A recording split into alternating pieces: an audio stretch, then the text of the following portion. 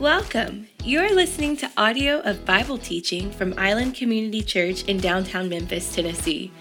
At ICC, we are being transformed by Jesus to impact our world. Wherever you are as you listen today, we want you to know that we love and appreciate you. We're so glad you're here. We hope today's message will help you grow in relationship with Jesus. You can access more gospel resources and ways to connect with our church at iccmemphis.com. Thanks again for joining us. Well, good morning, church family. It's great to see you guys this morning. Incredibly grateful that you guys are with us. I'm Barrett Bowden, one of the pastors here at ICC. If you've got your Bibles, and I hope you do, I would encourage you to get them open this morning to the book of 2 Samuel. We are going to be continuing our series this morning called Redeeming Grace, and I'm incredibly excited about it. We have been in the midst of a study of Samuel from last spring into now this fall. We started in the book of 1 Samuel, and now we continue into the book of 2 Samuel. And as the story shifts from from Saul to David, here in this book of 2 Samuel, what we see is a real turning point in national history. And we talked about last week, but I'll just remind you again, it's not because of David. While David has a heart for God, and he has a heart to lead people after God's heart, I told you last week, and we looked at one of the themes of 2 Samuel last week, that David is a messy man. Anybody here a messy person? David is broken too. He has to deal with conflicts. He has to deal, he chooses personal sin. He doesn't have to, but he chooses personal sin. We see brokenness in his heart and his life because of that. He has family drama. David is a broken man. All of us here are broken people. But David knew that at the end of the day, there would still be opportunity for redemption. Because ultimately, the hero of the story is not any one person, but it's God.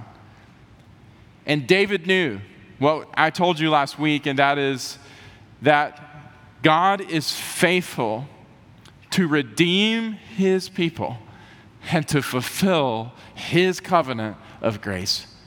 The difference of Saul and David was a man whose heart relied completely on God, on God's faithfulness, on God's redemption, and on God's grace.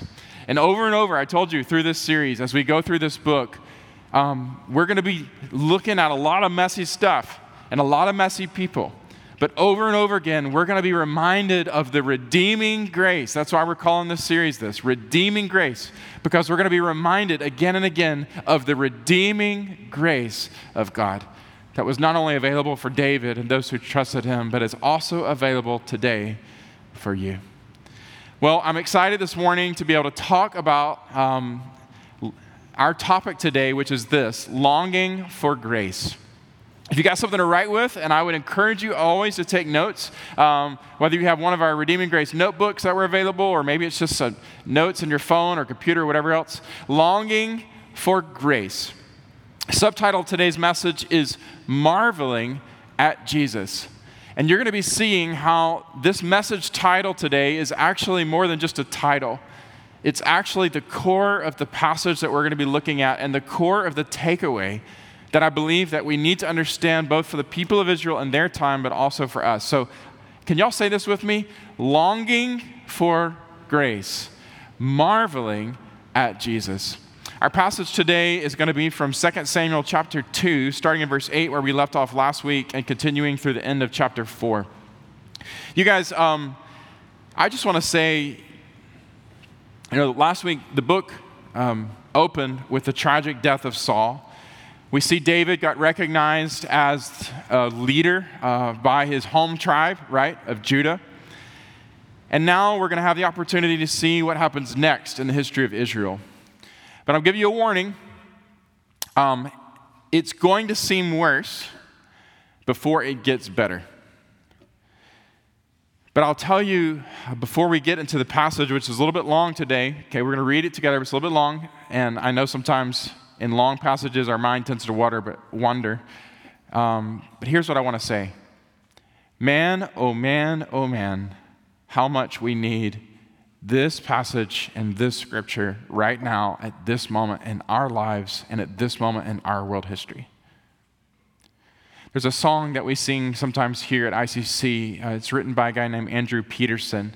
It's called, Is He Worthy? And the song opens with the line, do you feel the world is broken?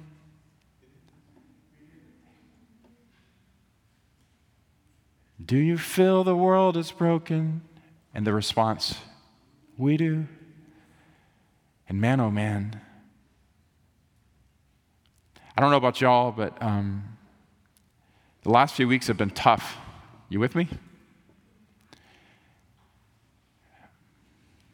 It feels the world is broken. Images, whether you follow live news or whether you get your news online or maybe you just are on social media or whatever, images like this one of thousands and thousands of Afghani people running toward an airport, like just so that their lives could be saved, like hanging on to planes. The kind of desperation of people to like hang on to a plane, I mean like literally like thinking that would be better than remaining. Herds and herds of people packing planes like we've never seen before. Little babies being born in the midst of military aircraft amidst scenes like this. I mean, do you feel the world is broken? We do. Last week here in our home state, looking at images of floods, I mean, just in a moment's notice, like water starts rising. People who had no clue this would be happening. I mean, who could have imagined? Tons of people dying. Even now, if you looked at the news this morning, you got stuff like this, hurricanes barreling toward New Orleans. Last night, as I arrived back here in Memphis around midnight with our team from Serbia, we were on the interstate heading back to the island and seeing tons of cars with Louisiana license plates, people trying to get out of their home. Even just in the last year, we've seen COVID just running rampage across the world.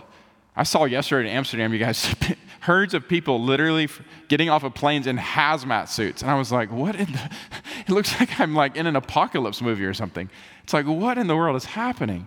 And many of you guys know the brokenness, not only of COVID, but the brokenness of people's response to COVID and the confusion about what to do and how to do it and would people do it. And many of you are working in systems even now where you feel like maybe this image yourself, you're just fatigued, you're overwhelmed, you're online, and you're reading comments, right? Anybody sick of social media? Can we all just agree to have a truce and just say, let's just get off of this stuff? But you get online and, even the most mundane of posts can generate tons of controversy. And it feels like we're dealing in this, do you feel the world is broken? Log on to Facebook. We do. You know what I'm talking about? You got people out in front of schools that are doing their best to try to keep kids safe. To some leaders' opinions, and others would say, well, actually, that's child abuse. And comparing wearing masks to what we heard even just last year in the next image of the Black Lives Matter protests, which, by the way, some of us have even forgotten. What a crazy year.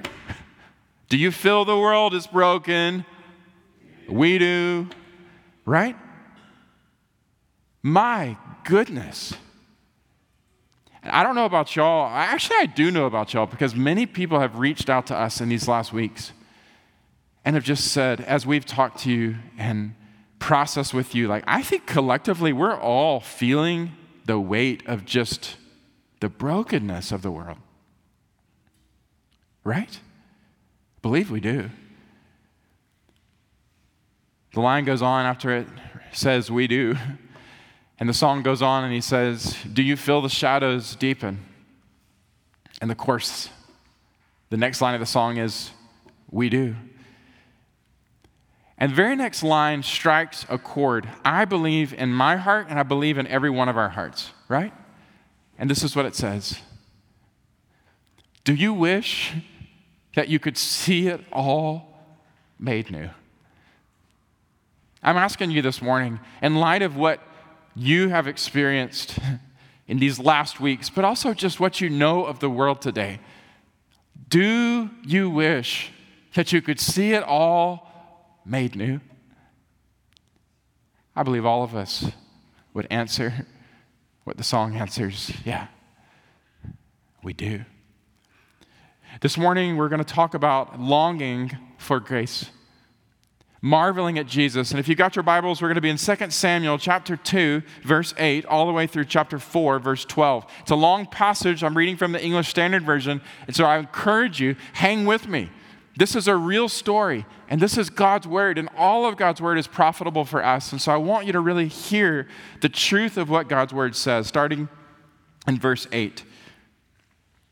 But Abner, the son of Ner, commander of Saul's army, took Ishbosheth, the son of Saul, and brought him over to Mahanaim. And he made him king over Gilead and the Asherites and Jezreel and Ephraim and Benjamin and all Israel. David Ishbosheth, God's son, not God's son, Saul's son, was 40 years old when he began to reign over Israel. And he reigned for 2 years. But the house of Judah followed David. And the time that David was king in Hebron over the house of Judah was 7 years and 6 months. Abner, the son of Ner, and the servants of Ishbosheth, the son of Saul, went out from Mahanaim to Gibeon. And Joab, the son of Zeruiah, and the servants of David went out and met them at the pool of Gibeon. And they sat down, the one on the one side of the pool and the other on the other side of the pool. And Abner said to Joab, let the young men arise and compete before us. And Joab said, let them arise. Then they arose and passed over by number, 12 for Benjamin and Ishbosheth, the son of Saul, and 12 of the servants of David. And each caught his opponent by the head and thrust his sword in the opponent's side, so they fell down together. Therefore, that place was called Helkath Hazrim, which is at Gibeon. And the battle was very fierce that day. And Abner and the men of Israel were beaten before the servants of David. And the 3 sons of Zeruiah were there, Joab, Abishai, and Asahel. Now Asahel was a swift foot and a wild gazelle. And Asahel pursued Abner, and as he went, he turned neither to the right hand nor to the left from following Abner. Then Abner looked behind him and said, is it you, Asahel? And he answered, it is I. Abner said to him, turn aside to your right hand or to your left and seize one of the young men and take his spoil. But Asahel would not turn aside from following him. And Abner said again to Asahel, turn aside from following me. Well, why should I strike you to the ground? How then could I lift up my face to your brother Joab? But he refused to turn aside. Therefore Abner struck him in the stomach with the butt of his spear, so that the spear came out at his back. And he fell there and died where he was. And all who came to the place where Asahel had fallen and died stood still. But Joab and Abishai pursued Abner. And as the sun was going down, they came to the hill of Ammah, which lies before Gai on the way to the wilderness of Gibeon. And the people of Benjamin gathered themselves together behind Abner and became one group and took their stand on the top of a hill. Then Abner called to Joab, shall the sword devour forever? Do you not know that the end will be bitter? How long will it be before you tell your people to turn from the pursuit of their brothers?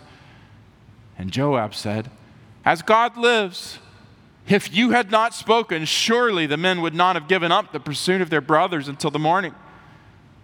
So Joab blew the trumpet, and all the men stopped and pursued Israel no more. nor did they fight anymore. And Abner and his men went all that night through the Arabah. They crossed the Jordan, and marching the whole morning, they came to Mahanaim. And Joab returned from the pursuit of Abner. And when he had gathered all the people together, there were missing from David's servants 19 men besides Asahel. But the servants of David had struck down of Benjamin 360 of Abner's men. And they took up Asahel and buried him in the tomb of his father, which was at Bethlehem. And Joab and his men marched all night, and the day broke upon them at Hebron. There was a long war between the house of Saul and the house of David.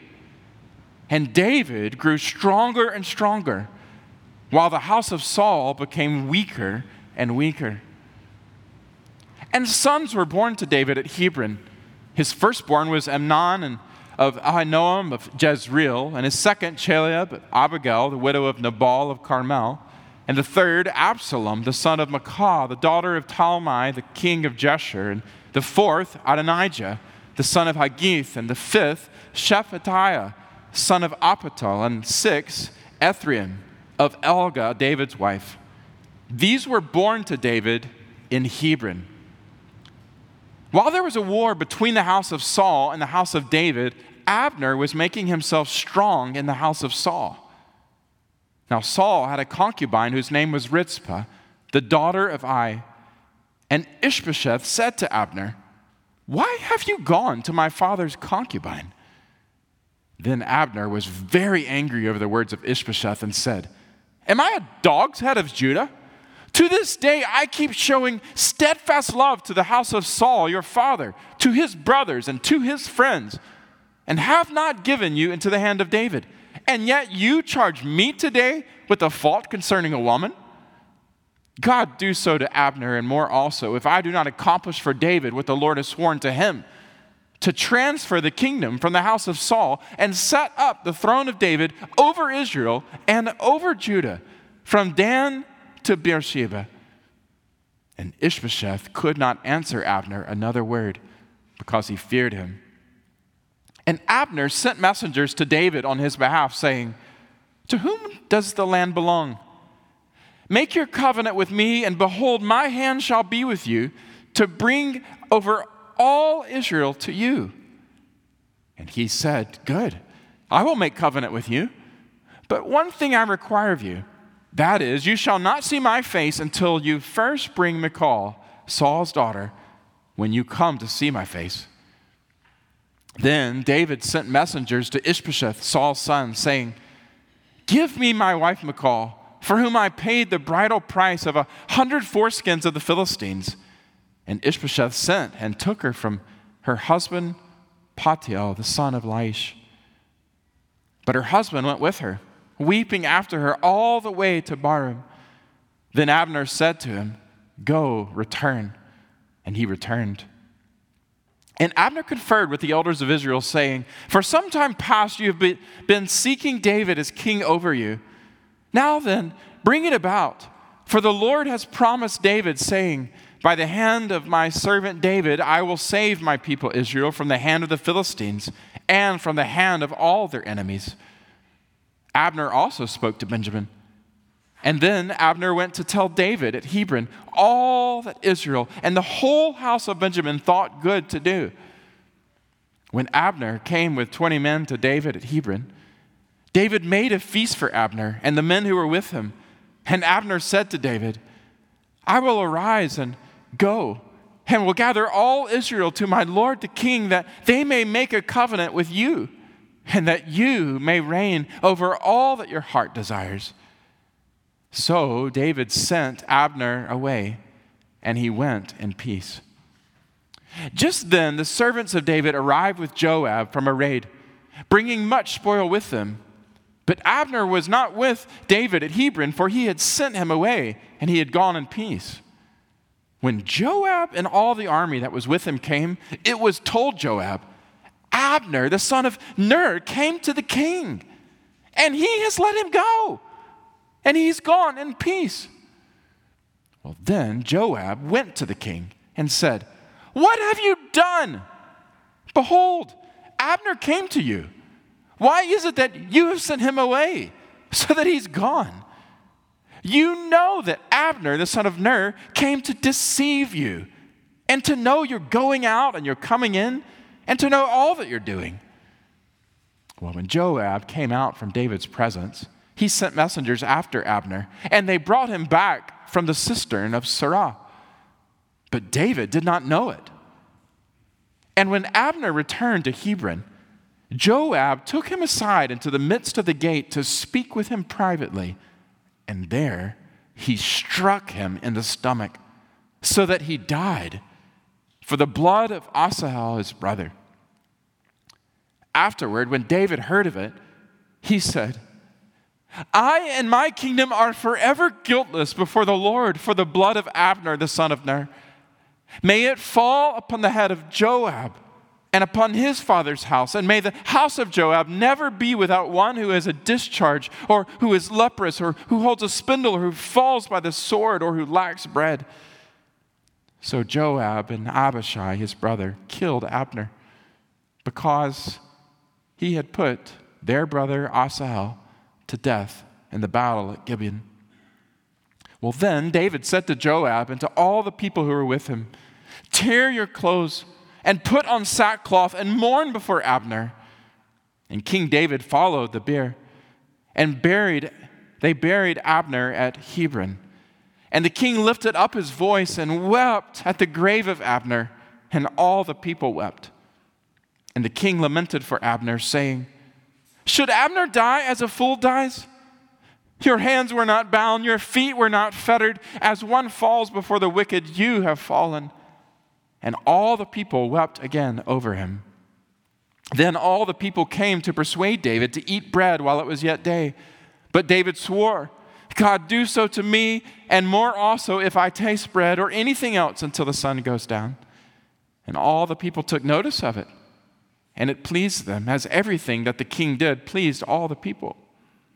So all the people in all Israel understood that day that it had not been the king's will to put Abner, the son of Ner, to death. And the king said to his servants, "Do you not know that a prince and a great man has fallen this day in Israel? And I was gentle today, though anointed king. These men, the sons of Zeruiah, are more severe than I. The Lord repay the evildoer according to his wickedness." Chapter 4, verse 1. When Ishbosheth, Saul's son, heard that Abner had died at Hebron, his courage failed, and all Israel was dismayed. Now Saul's son had 2 men who were captains of raiding bands. The name of the one was Baanah, and the name of the other Rechab, and sons of Rimmon, a man of Benjamin from Beeroth. For Beeroth was counted part of Benjamin. The Beerothites fled to Gibeon and have been sojourners there to this day. Jonathan, the son of Saul, had a son who was crippled in his feet. He was 5 years old when the news about Saul and Jonathan came from Jezreel, and his nurse took him up and fled. As she fled in her haste, he fell and became lame, and his name was Mephibosheth.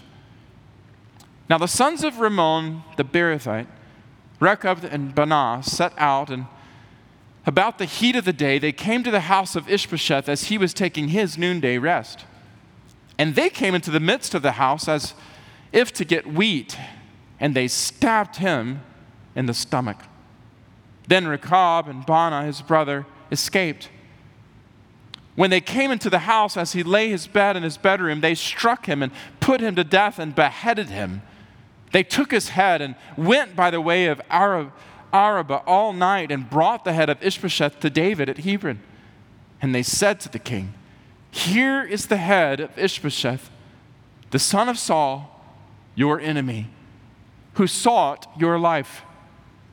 The Lord has avenged my lord, the king, this day on Saul and on his offspring." But David answered Rechab and Baanah, his brother, the sons of Rimmon the Beerothite, "As the Lord lives, who has redeemed my life out of every adversity, when one told me, 'Behold, Saul is dead,' and thought he was bringing good news, I seized him, and I killed him at Ziklag, which was the reward I gave him for his news. How much more When wicked men have killed a righteous man in his own house on his bed, shall I not now require his blood at your hand and destroy you from the earth? And David commanded his young men, and they killed them and cut off their hands and feet and hanged them besides at the pool at Hebron. But they took the head of Ishbosheth and buried it in the tomb of Abner at Hebron. Well, this is God's word.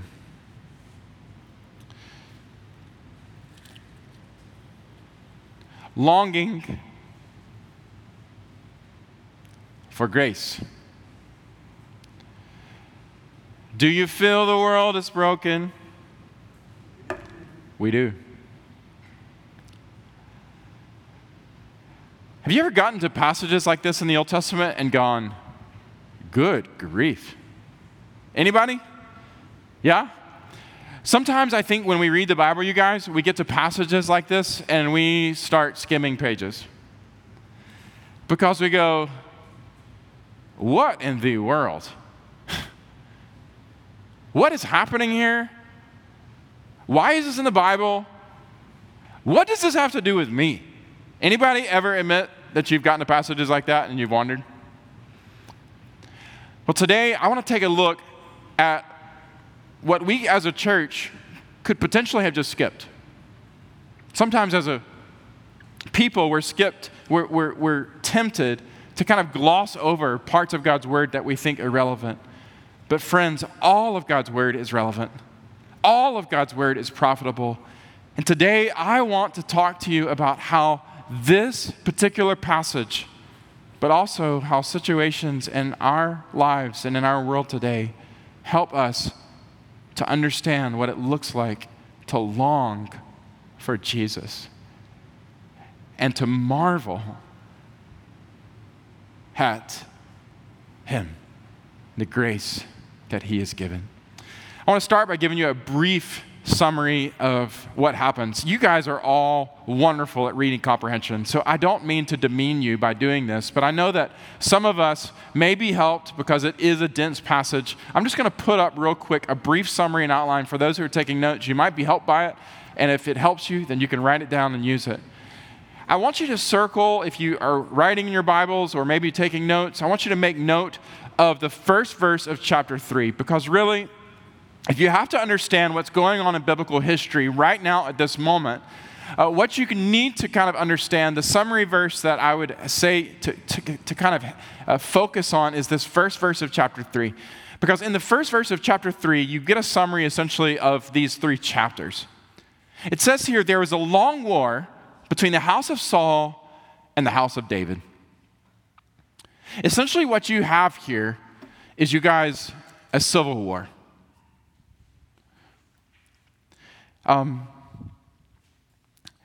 David has been anointed king. We know that.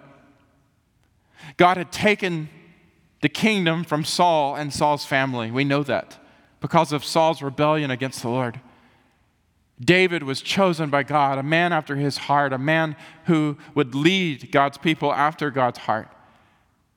He was chosen by God to be the next king. And in the aftermath of Saul's death, what you would think is that the whole kingdom would just automatically go to David. But what we saw in our last teaching last week is that only one of the 12 tribes went to David, Judah. And so what ends up happening is the remnants of Saul's family and Saul's friends and Saul's army basically decide that they're not going to go along with David being made king over all of Israel.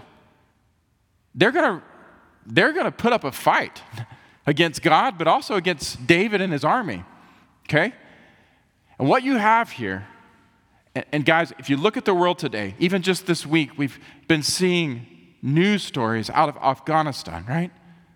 What you're looking at is tribe warring against tribe, people warring against people. What we're seeing here in these chapters of the Bible is the worst of the brokenness that is within man because of sin, but also in the world because of sin. Do you feel the world is broken? You look at passages like this and you go, yeah, we do. long war between the house of Saul and the house of David. Now we know that in the midst of this war, God is still at work. And David, if you look at him, the hero of the story is not primarily David, okay? But if you look at David, what you see throughout the story is David continuing not to take things into his own hands, but to entrust himself to God. In the Transform for Impact podcast this week, I will walk you through how to deal with conflict in God's way. There are some practical lessons about dealing with conflict that we can learn from the passage, but this morning, that's not my primary focus. My primary focus is not learning how we can be better people, but learning how God is an amazing God. But there's a war. Now, there's three primary characters in this story, and I'll put them here on the screen. The central characters, number one, you've got Abner. Now, to understand Abner, you have to understand that Abner was Saul's cousin, but he's also Saul's commander, okay? Abner, if you think back to the story of David and Goliath, is the one who brought David to Saul. He's very much a part of trying to hunt after David. Abner has hated David, and he's been right there with Saul trying to take David's life, trying to find him, trying to go after him. You look in the previous passages we've studied, and you'll remember who he is. And guys, Abner is a power-hungry dude. He is after power. You also have a character here, Joab. Now, Joab is David's nephew. David has three nephews. Okay, it's Joab and two brothers, Asahel and, oh my goodness, Abishai. Thank you. I'm sitting here blanking. This is what happens when you get back at midnight and try to teach next morning. Can y'all please give me grace this morning, since it's a central theme of Jesus? I would appreciate it. Joab is also not only David's nephew, but he's also the commander of David's army, okay? And you'll see this tension, this competition almost, between Joab and between Abner. Both of them are the heads of the armies. And then the third character that you see here is the biological son of Saul, who, if God had not taken the kingdom away from Saul and his family, would have been the next king of Israel. But we know that's not what God wanted. It's not what God had anointed and purposed. And yet you see Ishbosheth. And throughout the story, you guys, you get the feeling that Ishbosheth is a weak guy. And Abner is using him like a puppet. Abner's using him for his own purposes, his own power, and as soon as it doesn't work out the way that with Ishbosheth, he turns on Ishbosheth and tries to make another ploy for power with David. But these are the central characters in the story. Now, if we look at a brief outline of what has happened, essentially in the first verses of chapter 2, we see that Abner, he rejects David's leadership right out the gate. He says, we're not accepting David as the future king. He's been warring against David with Saul. Saul's dead, and he's going, I'm setting up Ishbosheth. Ishbosheth is the one who should have the kingdom, and we're not going to accept David. And so he starts setting up a rebellion against David and against David's army. In the verses 12 to 17 of chapter 2, what we find is that Abner actually takes the army to a challenge.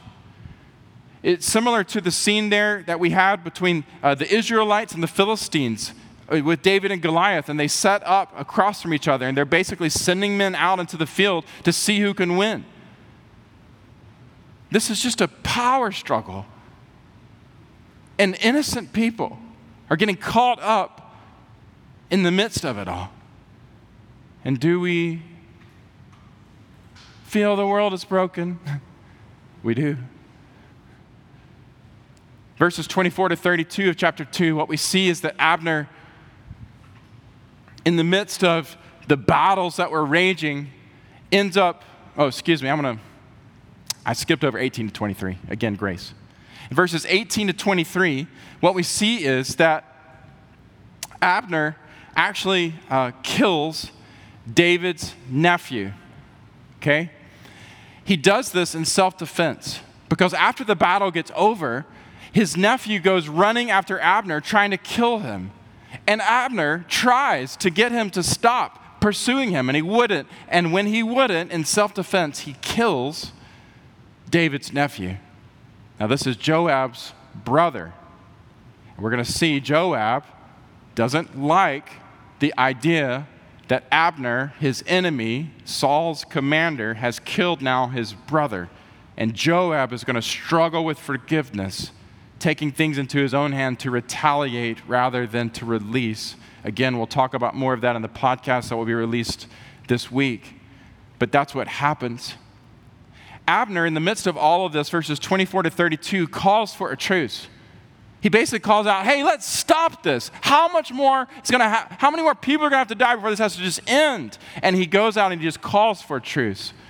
Well, Joab knows David's desire for peace. He knows that. And he makes an agreement and it says, look, if you had not called for peace, who knows how many more people would have died? And they end up making peace. Now, what ends up happening, though, is as you get into chapter 3, right, we see that there's a scuffle between Abner and Ishbosheth. And this is when Abner, who has been loyal to Saul his whole life, his cousin, his commander, now, I think seems pretty obvious. He's seeing the tide turn. And he's beginning to realize that this is probably not going to go well for him if he stays with Ishbosheth. And he takes his frustration with Ishbosheth because of his confrontation with him about that woman that he slept with. And he goes, well, forget you. I'm going to go and help David, who we already know God's anointed to be the next king. And Abner, in doing that, ends up defecting from Ishbosheth to David. And in verses 12 to 21, what we begin to see is Abner begin negotiating with David. He doesn't do it face to face. They start sending correspondence to one another, and basically Abner's saying, I will help to get the remaining 11 tribes of Israel onto your side if you make peace with me.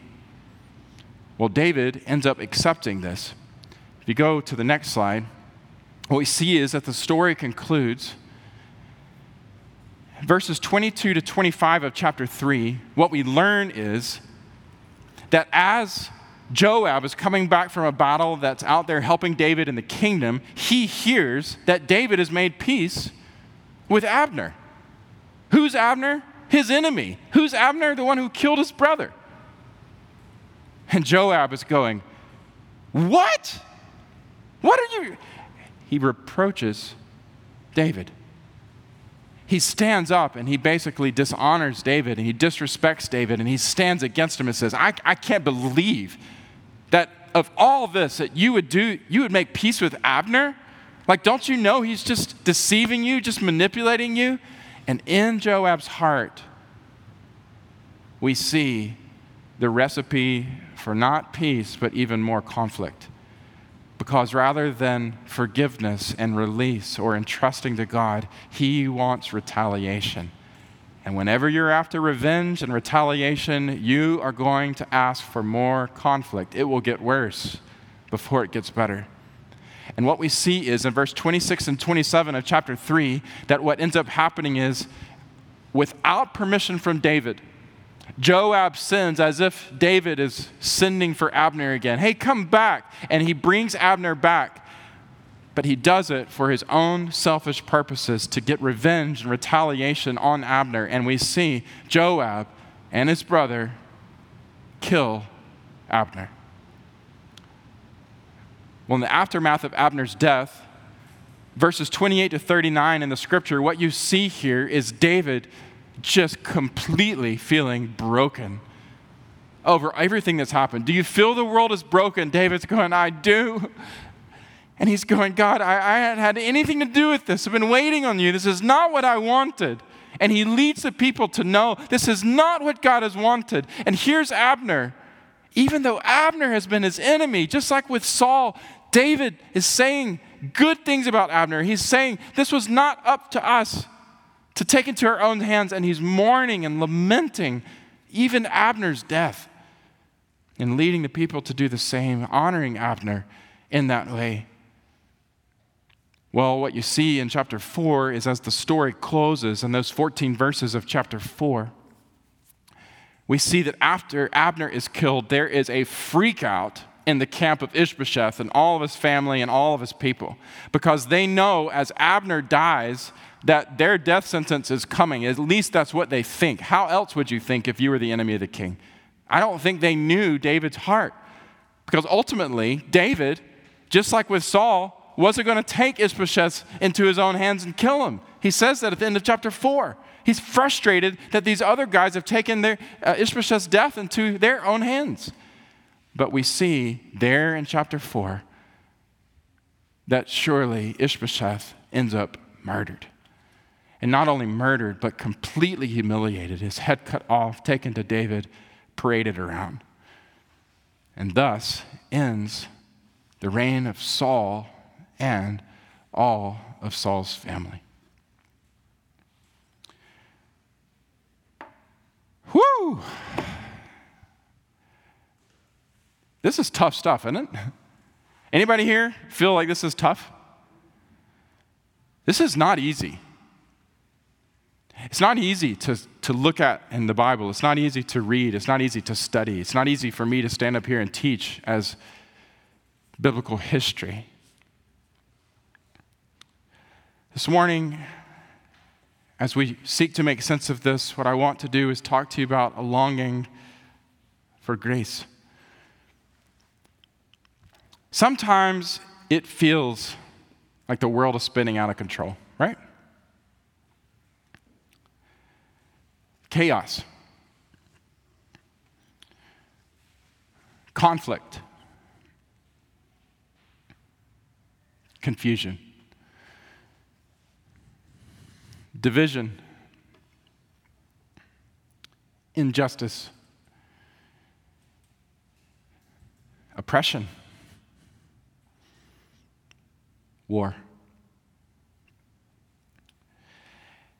There are times, I could list more words up here, but there are times where you just wonder, what is going to come of this mess? Right? Anybody sit at your TV this past week looking at the stuff in Afghanistan and you just go, what? What? And what is going on? And what is going to come of this? And what am I supposed to do? Anybody? And you wonder, who can fix it? Who can fix it? So I said, that's why I used the song to start the message. Do you feel the world is broken? And the response, we do. Do you feel the shadows deepen? We do. But the question I want to ask you this morning, that I want to focus on this morning, is this. Do you know that all the dark won't stop the light from getting through? We do. In passages like this in the Bible and in moments like this in history, it is good and important for us as God's people to do something. And that is to long for grace. If there is anything in the midst of the brokenness and the shadows of this world that we should be doing, it should be this: saying, God, we need you. God, would you come quickly? God, would you fix it? God, would you help? God, would you save? God, would you be merciful? God, would you pour out your grace? Like the song we sing. God, pour out your grace. If there's anything that we should do, good and important for us to do, friends, in the midst of brokenness, is to long for Jesus. In the midst of the Old Testament, as you're reading through, okay? We read through the Old Testament and you get to passages like this, and I told you, what do you do when you get to passages like this? Well, one of the things that it's meant to do is set up, okay? The whole Old Testament, right, is like a display of brokenness because of sin. Not only Adam and Eve's sin, but all of our sin after them. The brokenness that starts within bleeds out and affects everything. And one of the things the Old Testament is designed to do is to help you see how much our world and how much we need a Savior. We need a Savior. We need a Savior. We need someone who will come to give grace, who can fix this mess. That's the heart cry of the Old Testament. But then there's beams of hope. Do you know that all the dark won't stop the light from getting through? God says through prophets. All in the midst of the brokenness, God says, but do you know that in the brokenness that there's still hope? That in the darkness there's a light? And we get passages like the one in Isaiah 1 where you literally are asked the question, do you wish that you could see it all made new? Right? Isaiah chapter 9, God comes and he speaks, starting in verse 1. If you've got your Bibles, you can turn there. If not, you can look on the screen. But you see glimmers of hope amidst all the brokenness, this heart cry for Jesus. And light and hope pierces through as God speaks into broken world, broken situations. But there will be no gloom for her who is in anguish. This is speaking of a future day. In the former time, he brought into contempt the land of Zebulun and the land of Naphtali. But in the latter time, he's made glorious the way of the sea, the land beyond the Jordan, Galilee of the nations. Verse 2. The people who walked in darkness, do you feel the shadows deepen? The people who walked in darkness have done what? They've seen a great light. Those who dwelt in the land of deep darkness, on them a light has shone. You have multiplied the nation. You have increased its joy. They rejoice before you as with joy at the harvest, as they are glad when they divide the spoil. For the yoke of his burden and the staff for his shoulder, the rod of his oppressor you have broken as on the day of Midian. Anybody ready to see the day where war is no more? Anybody ready to see the day where people don't rise against people, where innocent people don't get slaughtered? For every boot of the trampling warrior in battle tumult and every garment rolled in blood will be burned as fuel for the fire. For to us a child is born. To us a son is given. And the government shall be upon his shoulder. Anybody ready for a government that does right to all and brings true world peace? Anybody longing for that grace? For the government, there's coming a day, friends, it'll be upon his shoulder. And his name shall be called a Wonderful Counselor, Mighty God, Everlasting Father, and oh, how grateful we are, the Prince of Peace. And of the increase of his government and of peace, there will be no end. On the throne of David and over his kingdom, to establish it and to uphold it with justice and with righteousness from this time forth and forevermore. The zeal of the Lord of hosts will do this.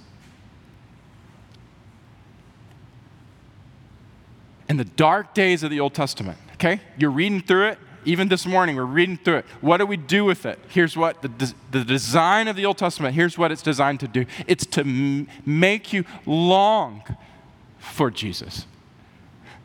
God, we need you. God, we're so tired of the sin and the disarray and the mess and the injustice and the oppression and the war. Oh God, we need you. And the whole heart cry of these chapters in 2 Samuel 2-4, and the whole heart cry, really the Old Testament, is, God, would you please come and redeem this mess? Would you come and redeem us? Do you know that all the dark won't stop the light from getting through? is the message of the prophets. Do you know that God is working to bring a Redeemer to you? He is. He's working. He's working. Long for him, because there's coming a day. If you wish to see it all made new, there's coming a day that you're going to know a Redeemer, and his name is going to be called Wonderful Counselor and Mighty God and Everlasting Father and Prince of Peace. In the midst of longing for grace, friends, here's what we do. In the midst of longing for grace, ultimately, friends, we're longing for Jesus. And this is why at the arrival of Jesus, it's such an amazing thing.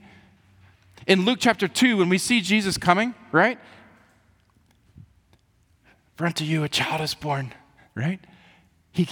At the day of Jesus' birth, we see God in the flesh coming.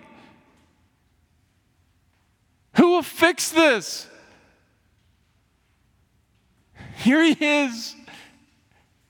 His name is Jesus. Unto you this day is born a Savior, Jesus, in Bethlehem. And at his coming, we see the angels in 13 and 14 of chapter 2 of Luke. Suddenly there was with the angel a multitude of the heavenly host praising God and saying, God, you're awesome. Well, they were saying glory to God in the highest. But essentially, in our words, God, you're amazing. You're the GOAT, greatest of all time. That's common vernacular. I just learned that a few weeks ago. I don't know if I can use it like that. So y'all will probably get on to me later, but you're the best.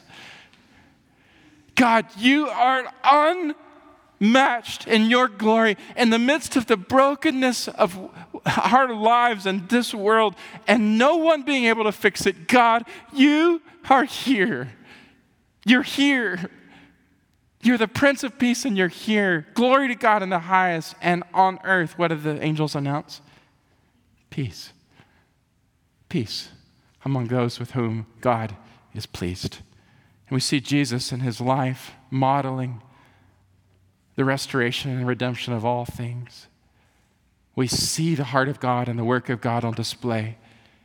And we see not only his life demonstrate it, but his teaching speak directly to it. Passages like in John chapter 14, verse 27.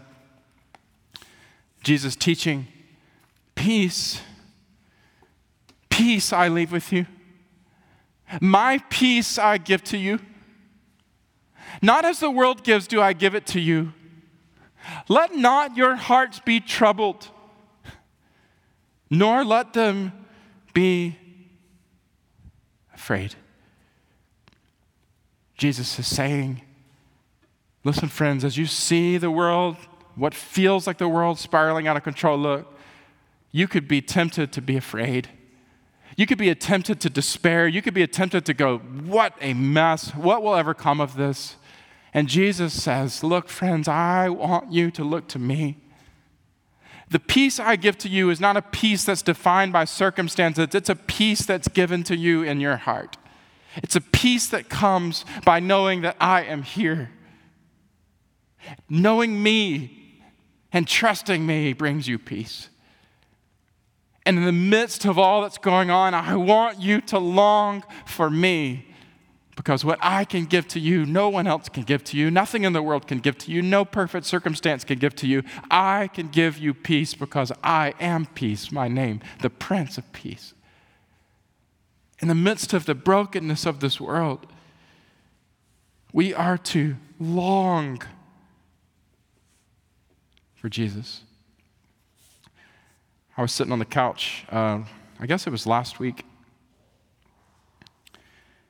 and watching some of the stuff with Afghanistan. Michelle and I were sitting there. It was like 9:30 at night. The girls had just gone to bed, and we were watching some of the coverage of it. We were just looking at the dire situation, the unbelievable tragedy. I mean, I know it's been civil wars, thousands and thousands of generations old. I know that. I know that it's not America's business to fix all the problems in the world. This is not a political statement. This is not me saying I know how to fix it or anything. It's just so heart-wrenching. It's the human element of it. It's the people that I zoomed in on the photo. I was looking at each face on that plane. It's the people. It's looking at those images of women who suddenly can't have their face shown, or the little boys and little girls in the street. One of the photos I saw, watching all those Taliban rush in with the big guns and stuff, and they're just standing there like, and I couldn't help but think of Caroline and Emma, Tanks rolling in their neighborhood, wondering about the future, the panic at the airport, the fear, hearing from some of my friends who had friends there in Afghanistan. Literally, I was getting live text messages about what to pray and when. Got one text message said, there's a group of our friends right now, their house is surrounded by the Taliban, please pray. And realizing, this is not a movie. This is actually, real life. What? I was just feeling so frustrated. I was feeling so confused. I'm feeling so burdened, feeling so disappointed. And I literally, the question I put on the screen is this personal journey for me, who's going to fix this mess? And you guys, sometimes I think we are tempted to think that human leaders are going to fix this world, or that human governments are going to fix this world, or human systems are going to fix the problems of our day. Some of us can gravitate toward one leader or one party or another and think, oh, this time around, this is going to fix it all. And then you get into the next leader, and it's just as disappointing as the leader we had before. Y'all know what I'm saying? And you're like, are you kidding me? And I looked at Michelle the other night, and I literally had tears in my eyes, and I just looked at her, and she said, what are you feeling? And I said, this just makes me long for Jesus. I don't know what else to feel in moments other than, Lord, would you come and come quickly? Just makes me long for Jesus. And what we know is, friends, that while Jesus has come, the fullness of what Jesus has come to do, we have not seen in full yet. He has begun a work. He came and he lived and he died and he rose again for righteousness and forgiveness and new life for all who trust in him. But friends, that's not the end of the story. There is coming a day that he will come again, and he will bring a full and final restoration of this world. Aren't you ready for that day? Do you still wish that you could see it all made new? Is all creation still groaning? Yeah, it is. You go to passages like Romans 8, starting in verse 18, and you see the Bible tell us, for I consider that the sufferings of this present time are not worth comparing with the glory that is to be revealed to us. For the creation waits with eager longing for the revealing of the sons of God. For the creation was subjected to futility, not willingly, but because of him who subjected it, in hope that the creation itself will be set free from the bondage to corruption and obtain the freedom of the glory of the children of God. For we know that the whole creation has been groaning together in the pains of childbirth until now. And not only the creation, but we ourselves, who have the first fruits of the Holy Spirit, we groan inwardly as we eagerly wait for the adoption as sons, the redemption of our bodies. We know that right now, there is a groaning within us and a groaning in our world for the full and final redemption that we know only Jesus Christ can bring. But friends, we know he can bring it. And not just that he can, but that he will. And friends, this is our hope. When I say the world is broken, and when you feel the world is broken, friends, I'm trying to say, here's what the scriptures tell us to do. We are to long for the grace of Jesus and marvel at who he is and what he's already done and what he will one day come to do. Because the end of that passage says, for in this hope we were saved. Now hope that is seen is not hope, for who hopes for what he does, for what he sees? But if we hope for what we do not see, we wait for it with patience. The scriptures teach us to long for grace, to long for grace as we look to Jesus. The end of the song by Andrew Peterson says, "Is a new creation coming?" And the answer is, it is. Another line he says, "Is the glory of the Lord to be revealed within our midst?" It is. Is it good that we remind ourselves of this? It is. Is anyone worthy?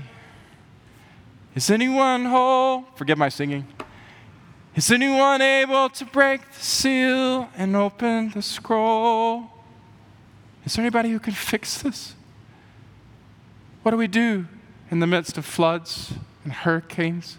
What do we do in the midst of wars, injustice and oppression? What do we do in the midst of conflict? Is there anyone able to break the seal and open the scroll? Is there anybody who can fix it? Friends, our attention doesn't need to be on cable news. Our attention doesn't need to be on human governments. Our attention needs to be on Jesus. Because the resounding answer to that question is yes. There is. There is one who can bring full and final restoration that no one else can bring, and his name is Jesus. I leave you with the verses from the end of Revelation that the song, "Is He Worthy?" is built on. Because if you look at the end of the story in Revelation, you see in chapter 5 that the scripture teaches, "Then I saw at the right hand of God and of him who was seated on the throne a scroll written within and on the back sealed with 7 seals. And I saw a mighty angel proclaiming with a loud voice, 'Who is worthy to open the scroll and to break its seals?' And no one in heaven or on earth or under the earth was able to open the scroll or look into it. And I began to weep loudly because no one was found worthy to open the scroll or look into it." Isn't this the picture of Samuel chapters 2 through 4 in the midst of such brokenness? Who can fix this mess? Looking at Afghanistan, looking at the brokenness, who could fix this? I look around at you, I look at me, I look at human governments, I go, ain't nobody I see here that can bring the full and final restoration to all that's so broken. But then, one of the elders said to me, verse 5, chapter 5, "Weep no more, for behold, the Lion of the tribe of Judah, the Root of David, has conquered so that he can open the scroll and its 7 seals. And between the throne and the 4 living creatures and among the elders, I saw a lamb standing as though he had been slain." Friends, this is Jesus, the crucified and resurrected Jesus, with 7 horns and 7 eyes, which are the 7 spirits of God sent out into all the earth. And he went and he took the scroll from the right hand of him who was seated on the throne. And when he had taken the scroll, the 4 living creatures and the 24 elders fell down before the Lamb, each holding a harp and golden bowls full of incense, which are the prayers of the saints. And they sang a new song, saying, "Worthy are you to take the scroll and to open its seals, for you were slain. And by your blood you've ransomed people for God from every tribe and language and people and nation, and you've made them a kingdom and priests to our God, and they shall reign on the earth." And then I looked and heard around the throne the living creatures and the elders and the voice of many angels, numbering myriads of myriads and thousands of thousands, saying with a loud voice, "Worthy is the Lamb who was slain to receive power and wealth and wisdom and might and honor and glory and blessing." And I heard every creature in heaven, on earth, and under the earth, and the sea, and all that is in them, saying, "To him who sits on the throne and to the Lamb, Jesus, be blessing and honor and glory and might forever and ever." And the 4 living creatures said, "Amen." And the elders fell down and worshiped. Is anyone worthy? Is anyone whole? Is anyone able to take seals and open the scroll? And the answer is yes. It's the Lion of Judah who conquered the grave. He was David's root and the Lamb who died to ransom the slave. And the question, friends, is he worthy? In the midst of brokenness, can he fix it? In the midst of this mess, can he bring full and final redemption and restoration? And the resounding answer of the Bible is, what? He is. And I'm here to say today, is it good that we remind ourselves of this? It is. Father, I pray today that you would bring hope in the midst of brokenness. Lord, in the midst of the mess of the world, God, we know that you're trying to get our attention, Lord, and you are causing us to long for your grace. God, right now, we're just here to say we need you.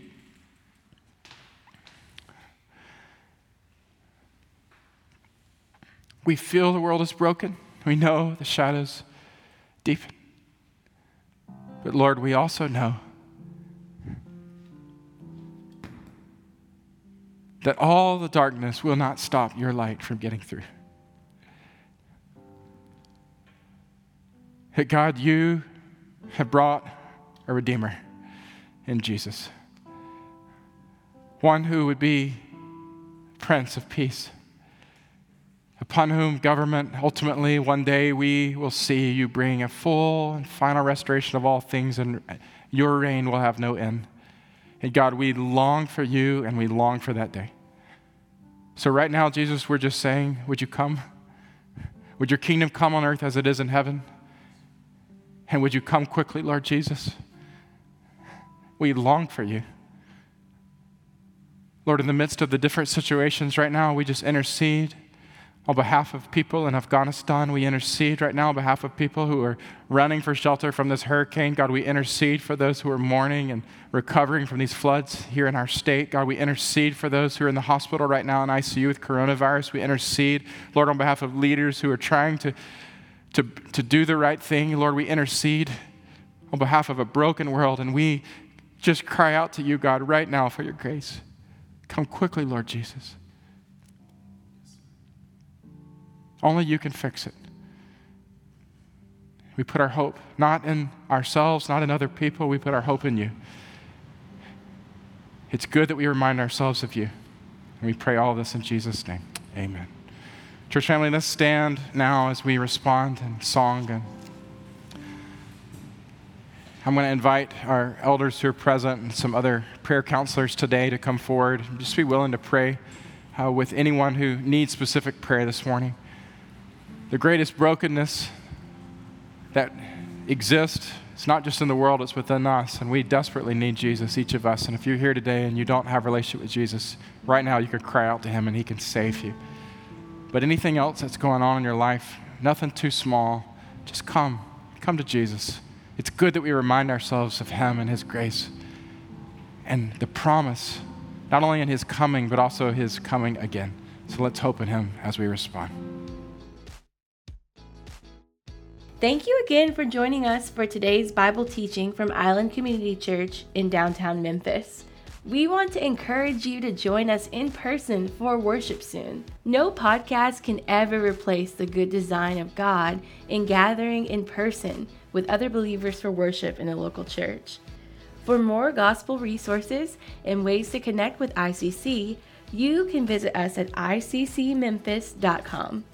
As we close, we offer a prayer of blessing for you from Romans 15:13.